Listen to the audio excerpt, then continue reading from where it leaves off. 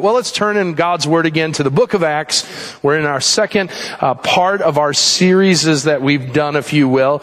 Last spring and last fall, we focused in on unfinished, the beginning 12 chapters of the book of Acts. And now we pick up in Acts chapter 13 under the heading Unstoppable, where we're going to see the gospel of Jesus Christ go forth, and through the work of missionaries and different servants of the Lord, God is going to use them to allow the gospel to take flight to the known world. And we are learning valuable lessons through this. Last week we started this part of the journey as we looked at Acts chapter 13 verses 1 through 12, and we see that the church in Antioch, not very different than the church we live in today, is serious about God. They're worshiping and praying, and God speaks to them and sets them in a trajectory that they weren't planning. And we've seen God do that in our own existence here at Village Bible Church, where God at a certain place and time says, I want you to do this.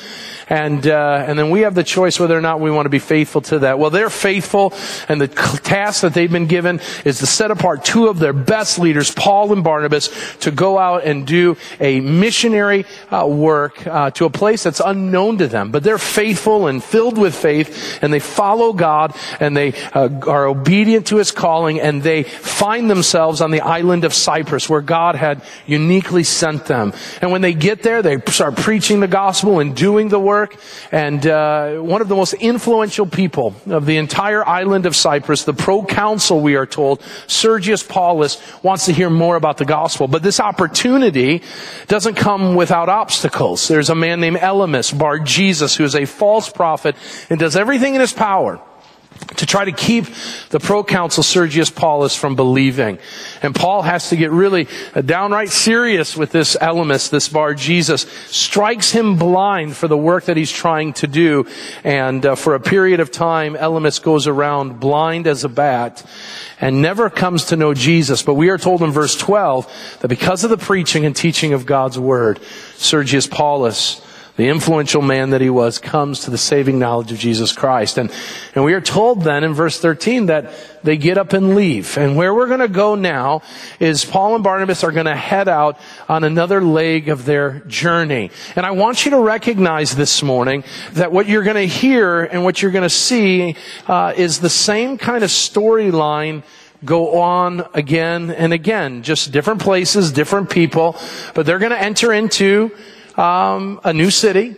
They're going to preach the same gospel, and they're going to see people that are receptive to the gospel. They're going to see people who reject the gospel. And you could say, here we go again. But I want you to know that while they're on the road again, per the words of Willie Nelson, what they're going to do is going to have impacts. And I get this. In my other job as a caterer, I cook. The majority of my food is the same food. It's just served to different people and in different places. And I can start thinking, what's the use? But as I get to know the people that I'm serving, I come to see the uniqueness of what they're trying to do, what they're trying to accomplish, what they're celebrating. And I want you to know Paul and Barnabas are going to take the same gospel, and they're going to go to different cities and do the same thing over and over again. And we might say, well, it's just a bunch of monotony. But I want you to see that as we go along the journey, there are things, as we dig a little deeper than the surface, we're going to see that there are some invaluable lessons that we can learn as they hit the road again and again and again, as we go from city to city throughout what is now modern-day Turkey. But to do so, I want to pick up God's Word and turn to the book of Acts, chapter 13. We're going to be looking at verses 13 through 41. If you don't have a Bible with you, grab that pew Bible in the pew rack in front of you. I'm not going to be able to stop at every point in the passage. I'm going to read it, and it's telling a story, and then we're going to pull some lessons and truths out of it as we go. But let's jump into this right away. Acts chapter 13, starting in verse 13. Now Paul and his companions set sail from Paphos and came to Perga and Pamphylia. And John left them and returned to Jerusalem. But they went on from Perga and came to Antioch in Pisidia. And on the Sabbath day they went into the synagogue and sat down. After the reading from the law and the prophets, the rulers of the synagogue sent a message to them saying, Brothers, if you have any word of encouragement for the people, say it. So Paul stood up and motioning with his hands said, Men of Israel, and you who fear God, listen.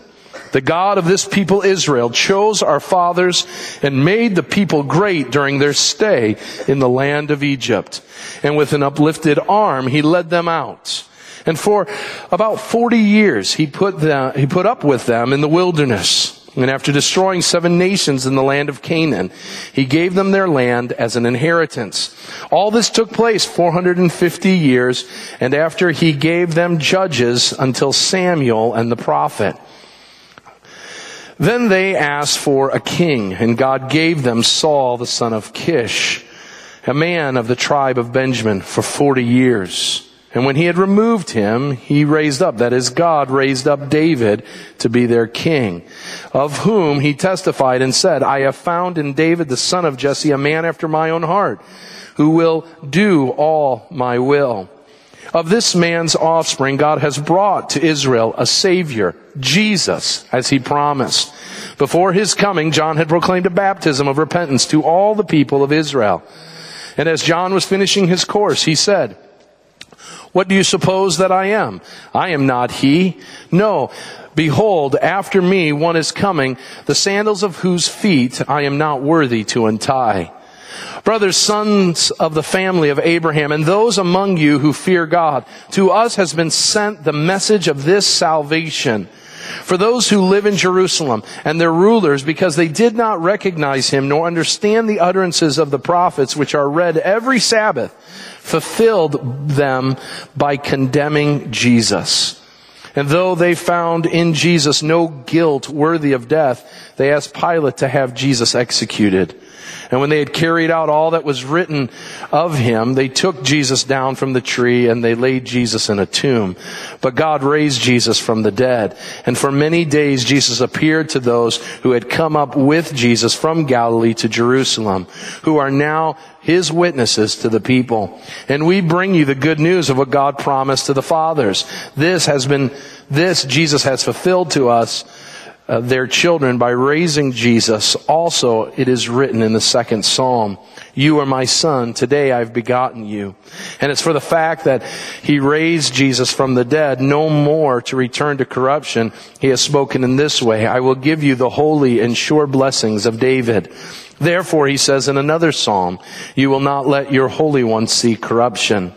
For David, after he had served the purposes of God in his own generation, fell asleep and was laid with his fathers and saw corruption. But he whom God raised up did not see corruption.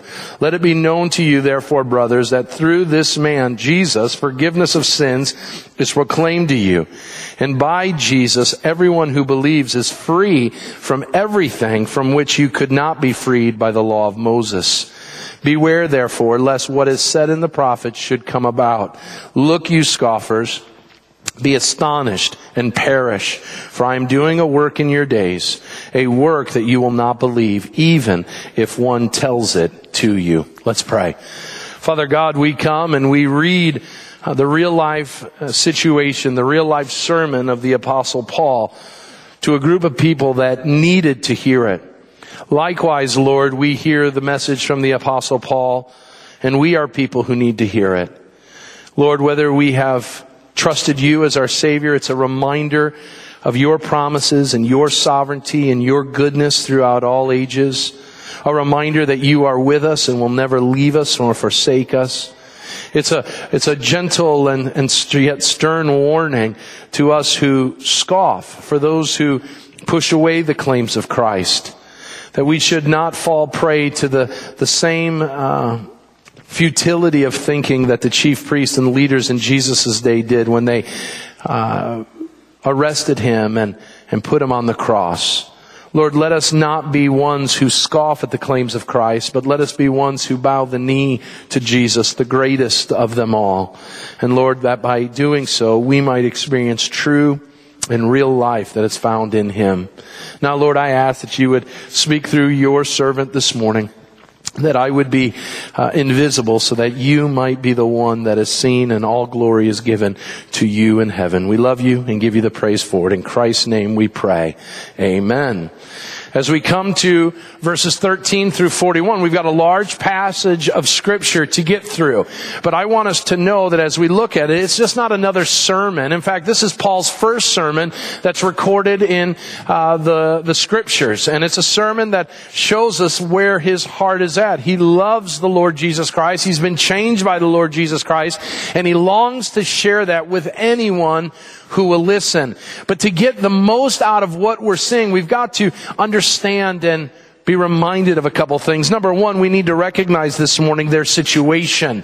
Their situation. As we pick up in Acts chapter 13, we need to know where they've been and where they're going. And so I want you to turn your attention to the map on the screen that will help us to understand a little bit of where they're at. So we see Jerusalem down at the bottom of the screen. Of course, that's where the church has started, where the day of Pentecost takes place. That is the central hub of Luke's story in Acts chapter 1 through Acts chapter 12. But as we open up into Acts chapter 13, the church of Antioch over here on the right side of the map in modern day Syria becomes the central hub of all the church's activity. This is where Paul and Barnabas are sent out.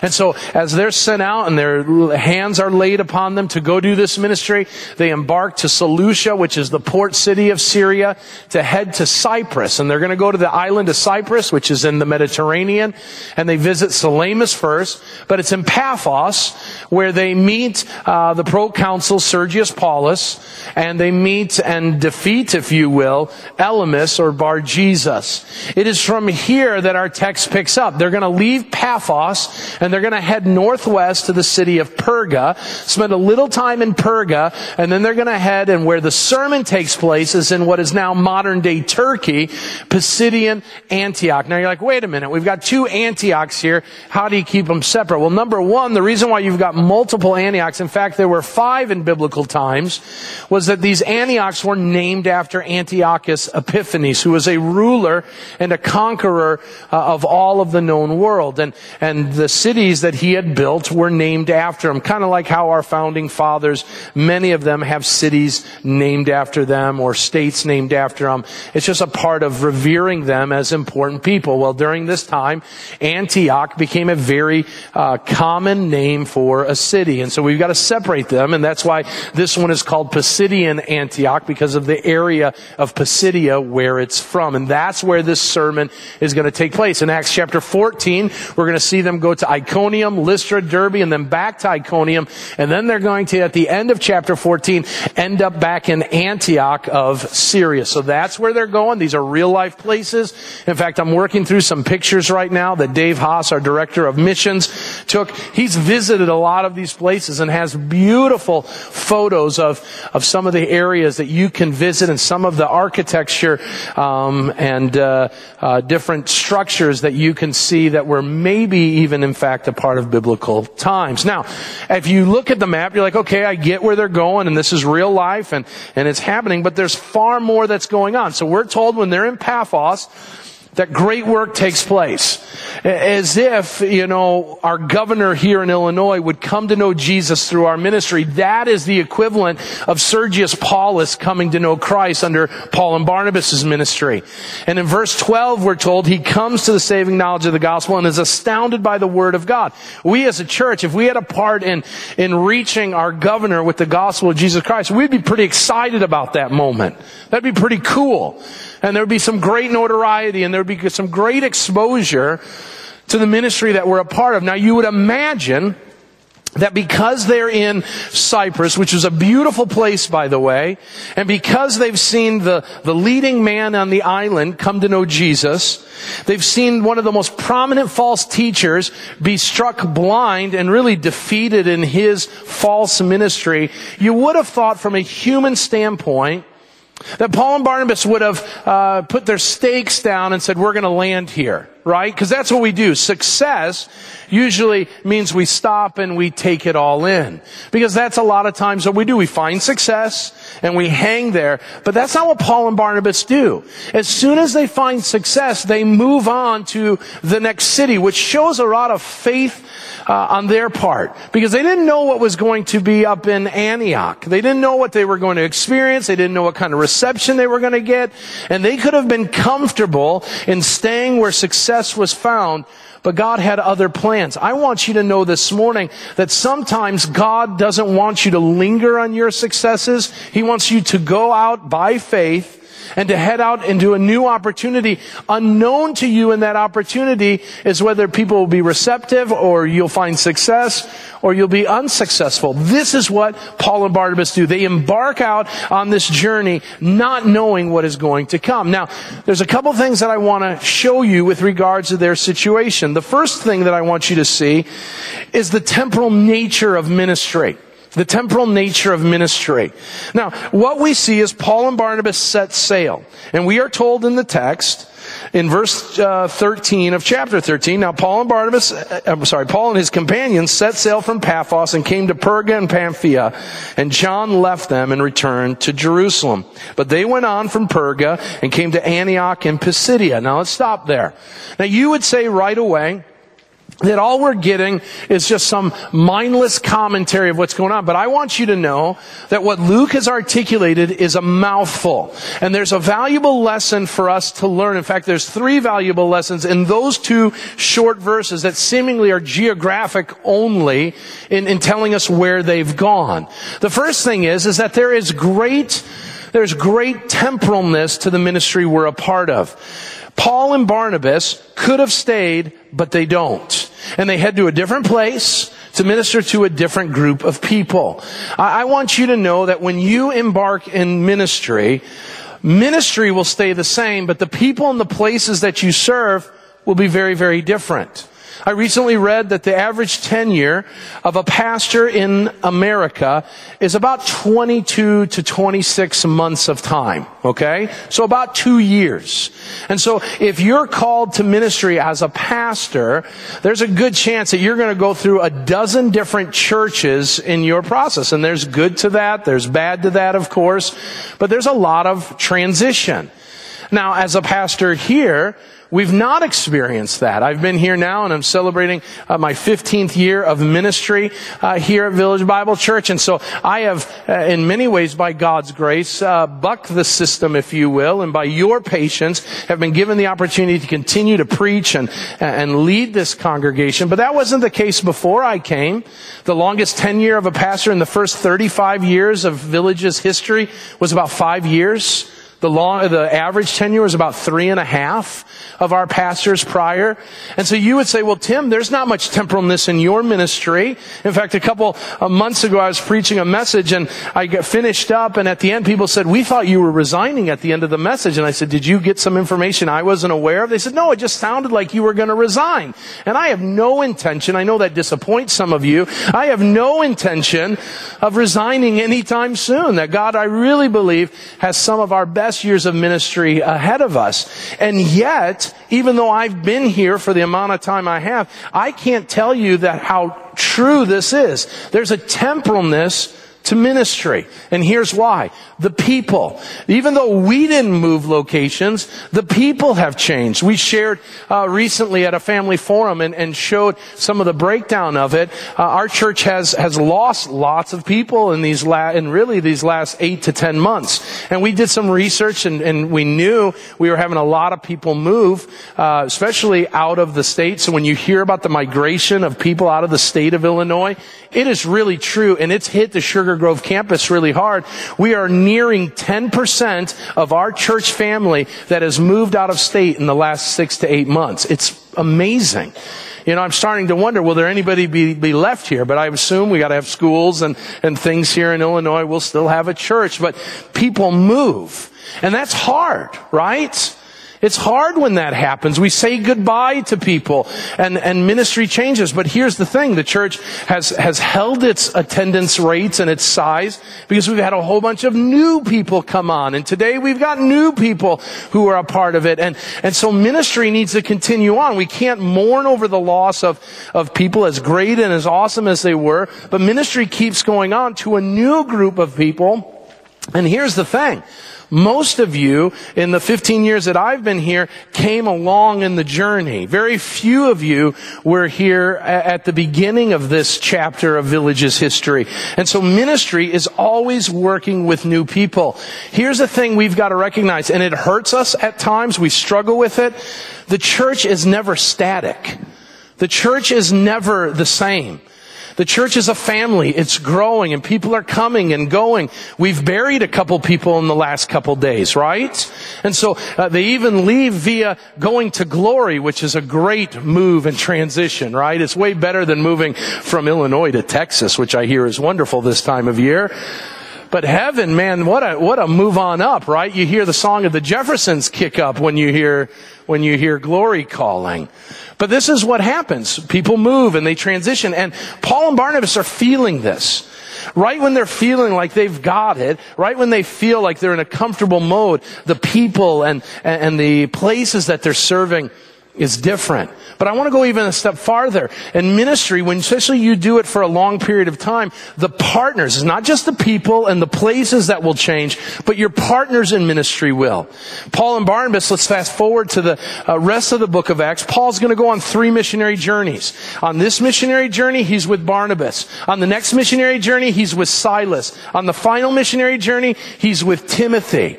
And in that, we need to recognize that when we serve the Lord, we don't need to think, well, I'll serve the Lord if I've only got this person. And as long as we're a team, then we're good to go. And I get that I don't want to lose any of my team. But I need to recognize that the gospel continues to move forward if I don't have that fellow leader in that Sunday school class, if I don't have that co-leader in my small group, if I don't have that person on my missions team, that ministry moves ahead. There's a temporal nature to ministry.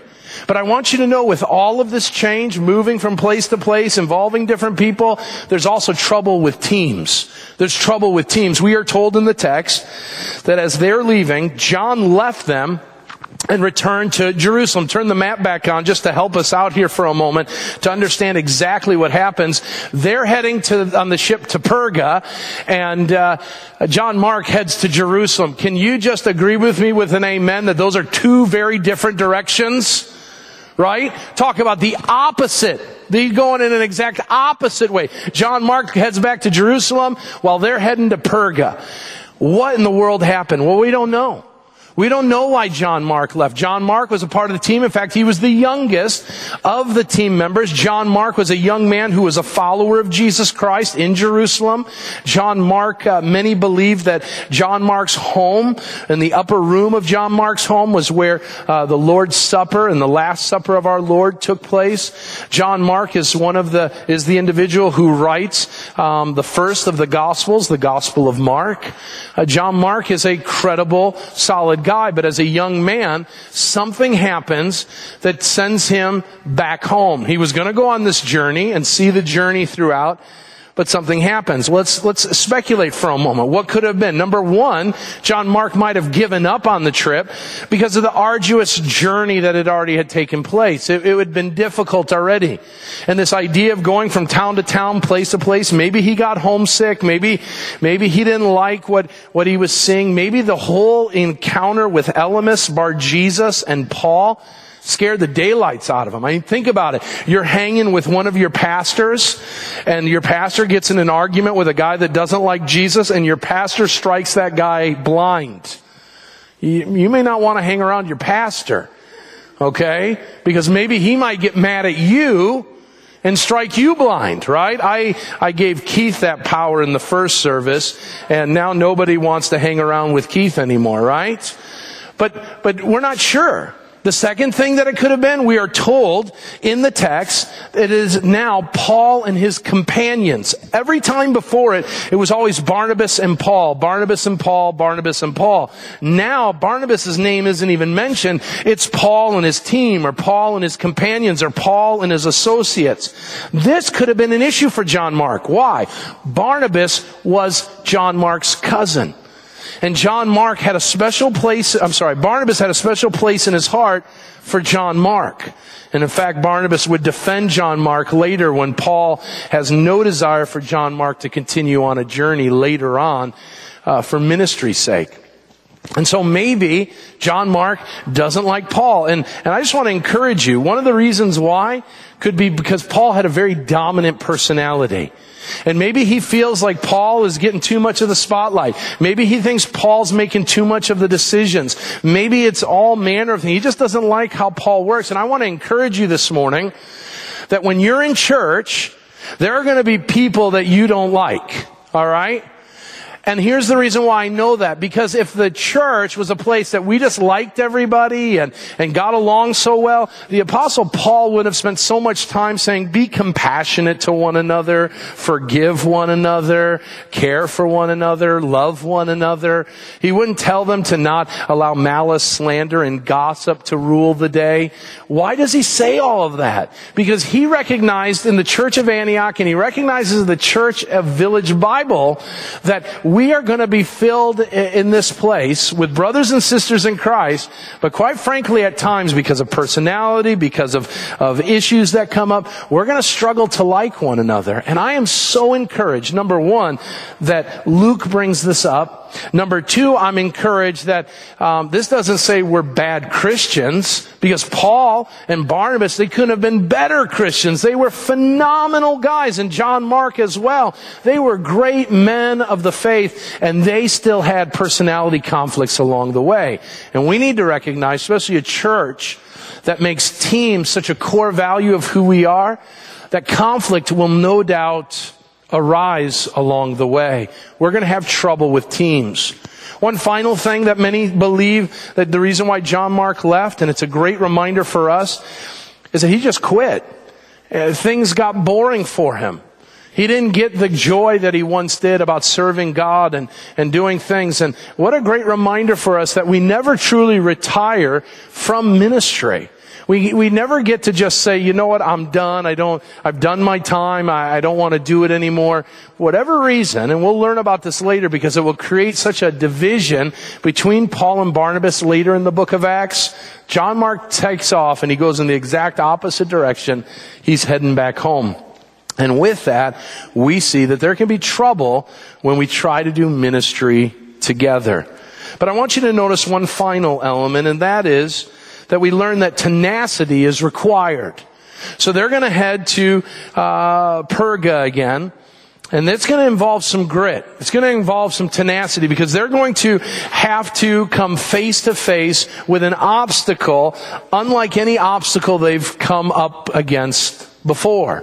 You see, as they, again, let's throw the map up there just to help you. As they come to Perga, in between that arrow between Perga and Pisidian Antioch is a problem. You see, Perga is a nice place. So we've got some pictures of Perga we'll be showing in the days to come.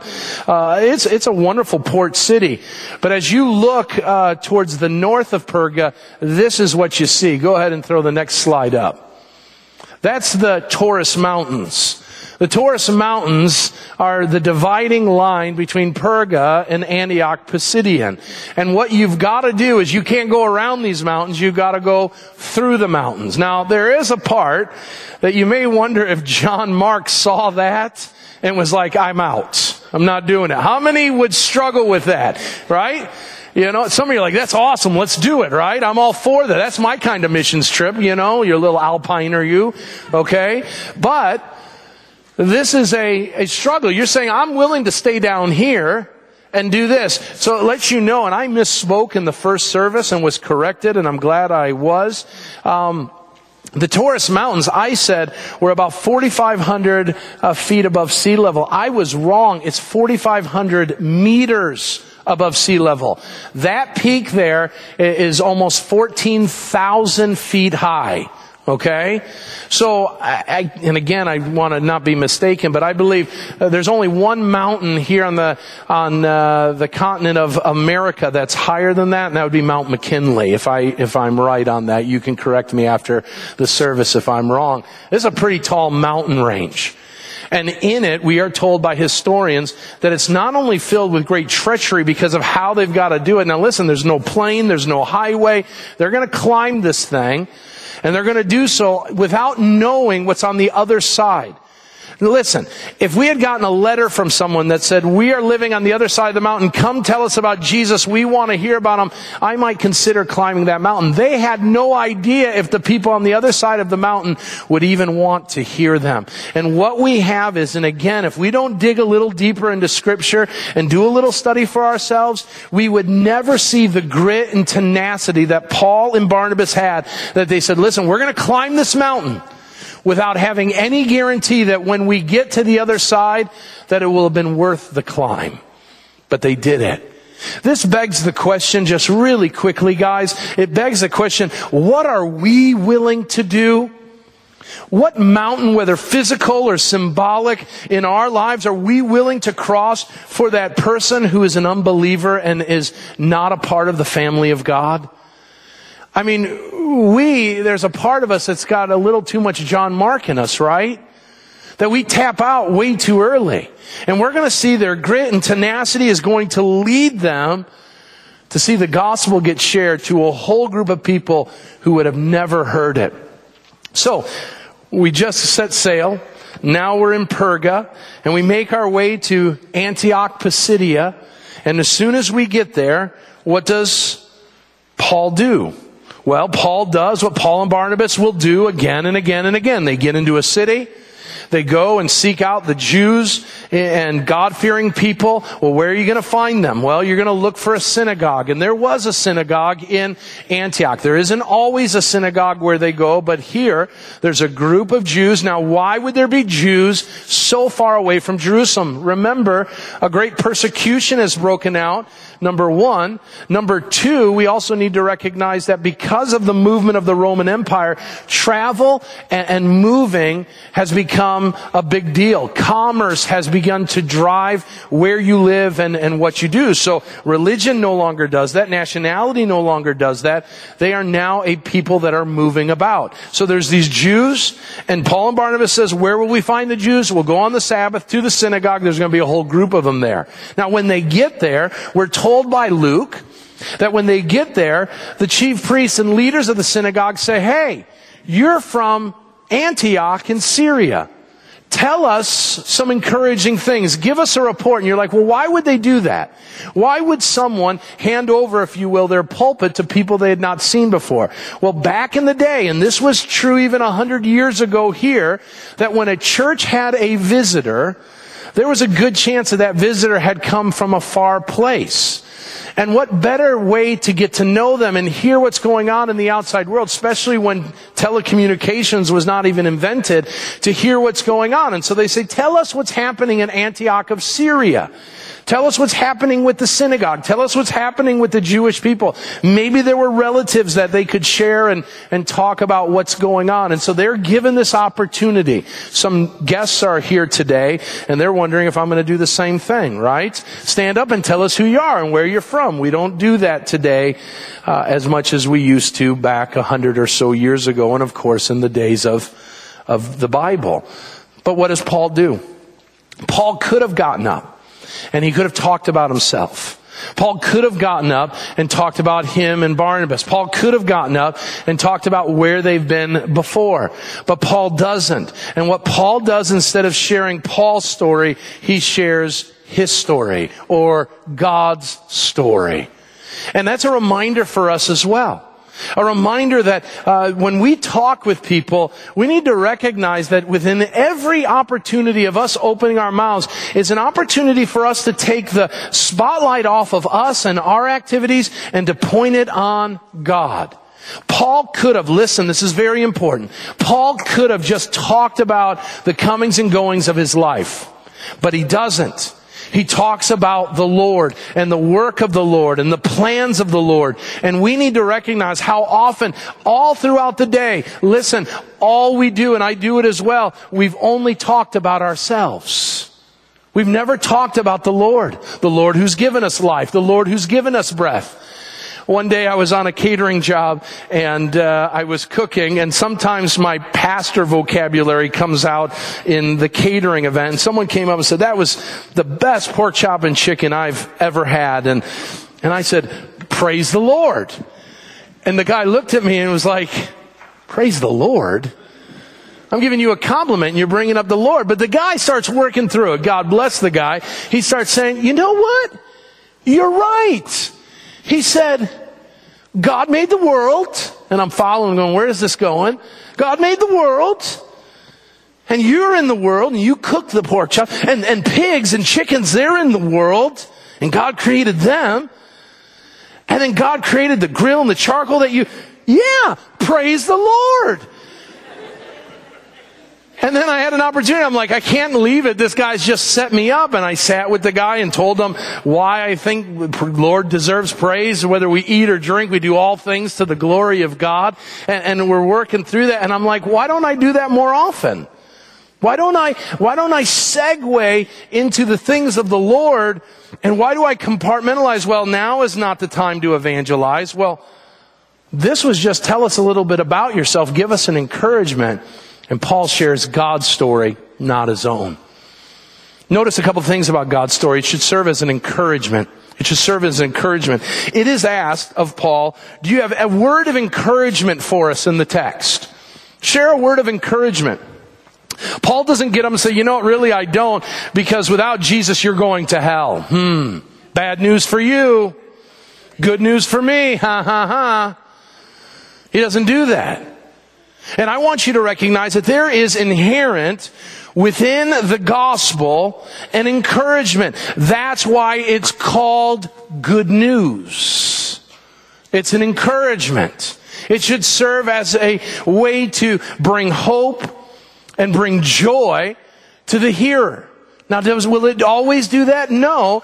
But inherent within it is it's a positive message. Let's rewind back and Luke, the same author, tells us when the angels appear to the shepherds, when Jesus is born, and going back to Christmas now, we bring you good news of great joy. And they're sharing the good news, the euangelion as it is said in Greek, the good news, the gospel of Jesus.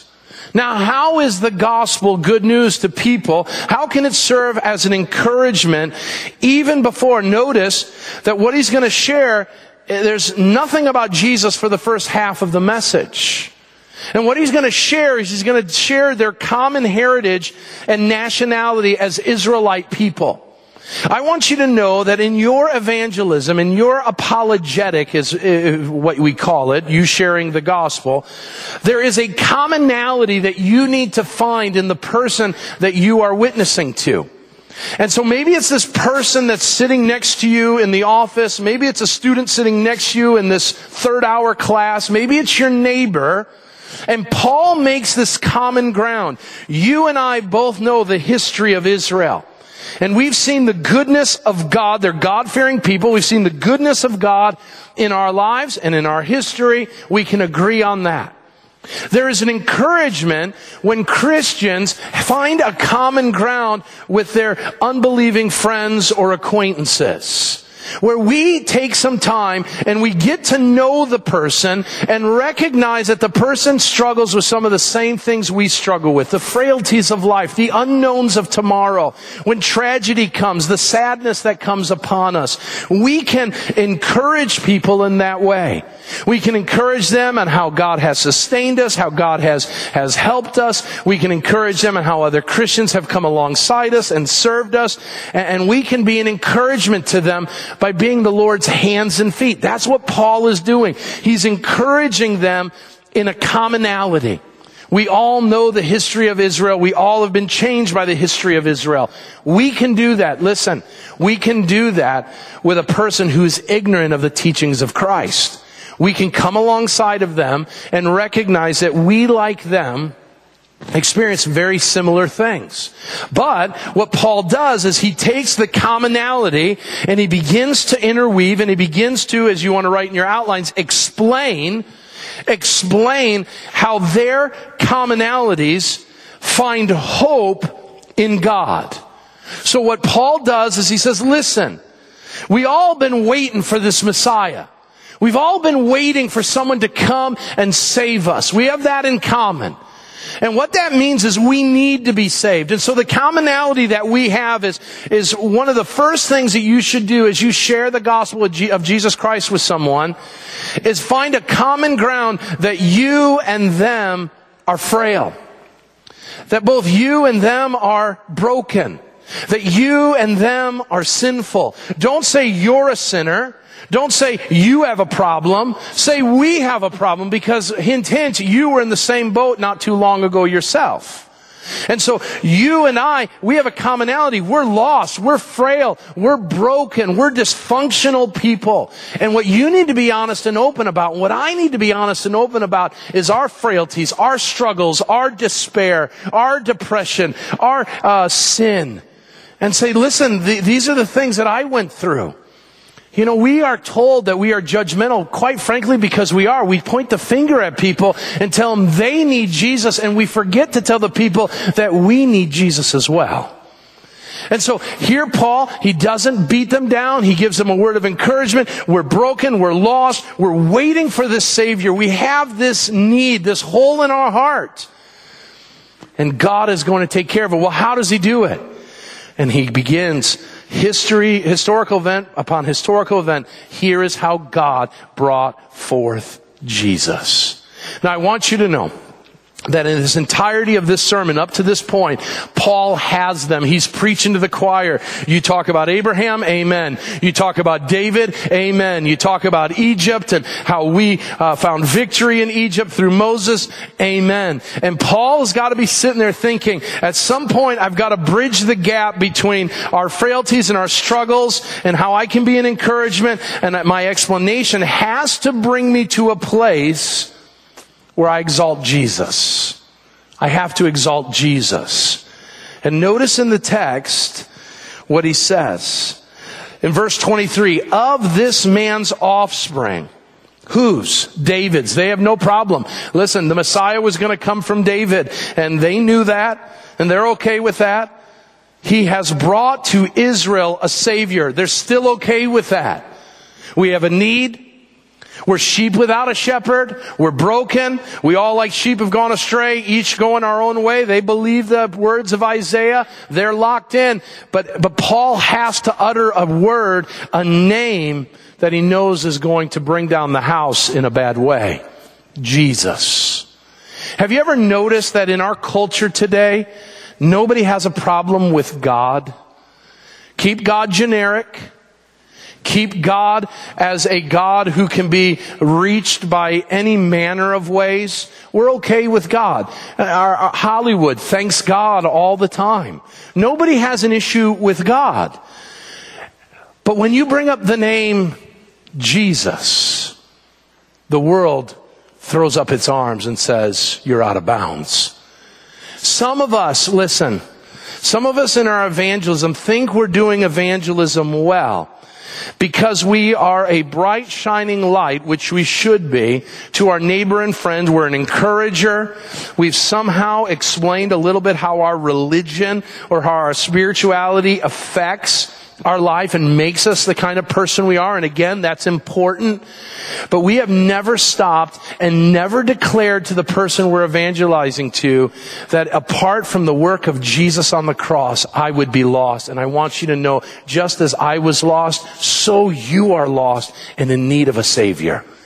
Listen, until you do that, evangelism is incomplete. Because as Dave Welch said at the beginning of our service, there is no name under heaven by which man can be saved. Your name won't work. Moses won't work. David won't work. The Hall of Faith that we just got through preaching about, every one of those names don't work. The only name that works in the first century and in the 21st century, now and forevermore, is the name Jesus Christ. The name where every knee will bow and every tongue will confess one day. And so we've got to preach that, and we've got to exalt Him. And I want you to know, when you do that, the world's going to come against you. When you do that, elements of this world are going to fight against you. But also, the proconsul like Sergius Paulus, it is that name and it is that gospel that allows them to be saved. He preaches the gospel. And he proclaims it, that it is only through Jesus. Yes, it's an encouragement. Yes, it needs to be explained, so we need to know the story.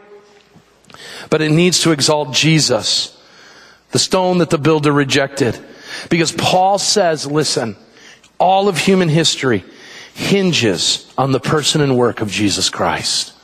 And we've got to be compelled and be bold to tell people that. And to proclaim that. And as we sang, to crown Him King of all. Well, that leads to what Paul says is our solution. It's Jesus. He's our solution. The message of Israel's history is a synopsis of human history. Rebellion against God, futility of man. And since the beginning of time, instead of choosing God and going His way, man has chosen to go their own way. And as a result of that, man has found themselves in a whole lot of problems. And so what is the thesis of all of these verses of Paul's message? It is simply this. Paul's thesis of this entire sermon is that restless hearts find rest in the Redeemer. And so the people that are looking and seeking to find God, they fear God, they want to know God, they may not know who He is or what He's all about. They know they're restless and they want rest. And Paul says restless hearts find rest in Jesus, the Redeemer.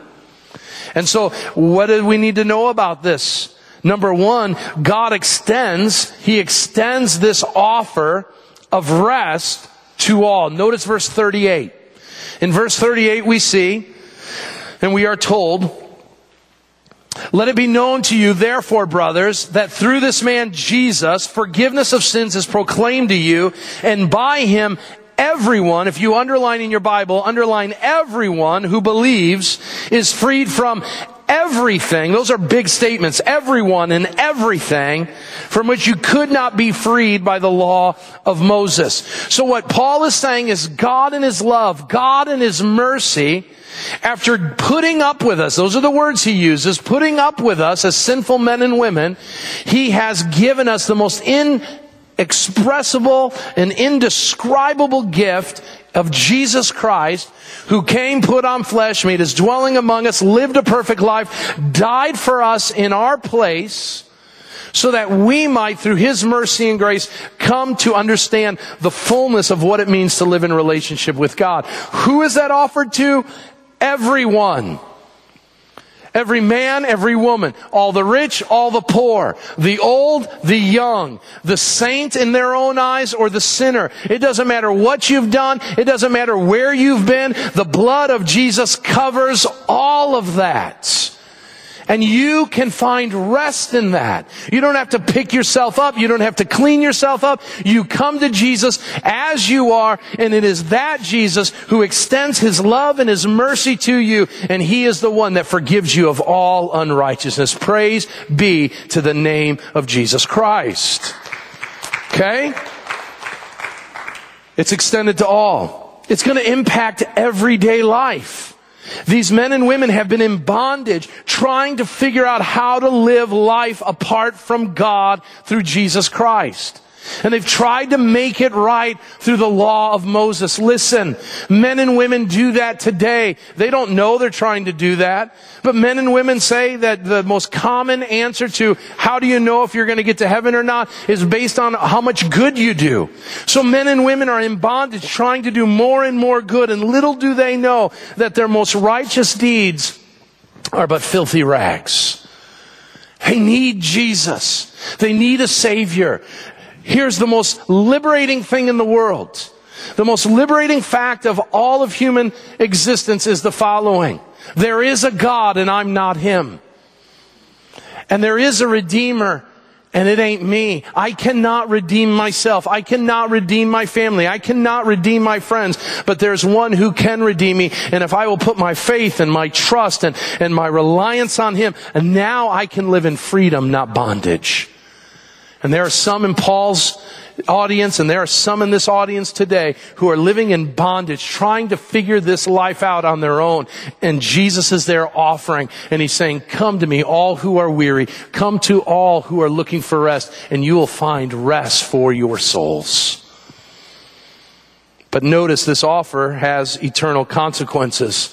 This isn't just a one-time thing, a one-moment thing.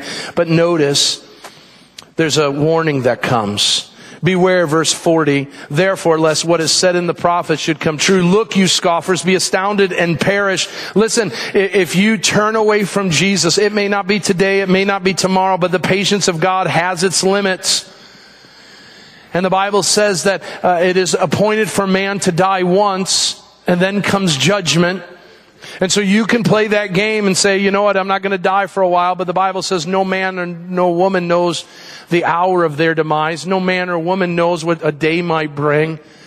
And so there may be a moment where the breath is taken out of you. There may be a moment where your life is going to be snuffed out. It may be sooner than you think. And in that moment, if you find yourself in a place of scoffing, then there's only a place called hell that is in place for you. Because God's patience and His mercy have limits. They have limits in the fact that there's a time and a place where God will cease to be a Savior and will take on the role and responsibility of judge. And those who scoff will not expect and should not expect the glories of God, and should not be astounded in good ways, but astounded in very, very bad ways. And there are some here today that you scoff, and I want you to know that your scoffing will one day come to an end, and you will bow the knee to Jesus, but it will be on God's terms, not yours. But notice what Jesus is saying. I'm doing a work in your day. A work that you will not believe, even if one tells it to you. I want you to know God's writing this story. And this story involves you sharing the gospel and proclaiming the gospel to your lost friends and neighbors. It may begin with an invite to the barn bash. It may begin with an invite to a small group gathering. But it's got to continue to cultivate. It's got to continue to grow to the point where you can look them face to face, eye to eye, and say, apart from Jesus, you and I can do nothing. Bow the knee to Jesus and find eternal rest in Him. Paul and Barnabas were on the road again. And we find ourselves each and every week on the road again. Different places, different settings, different environments. But the thing that remains true is that we have a God who will not change. And we have a gospel message that needs to be proclaimed. That same old story needs to be proclaimed again and again and again until every ear has heard the glory of the exalted one, Jesus Christ.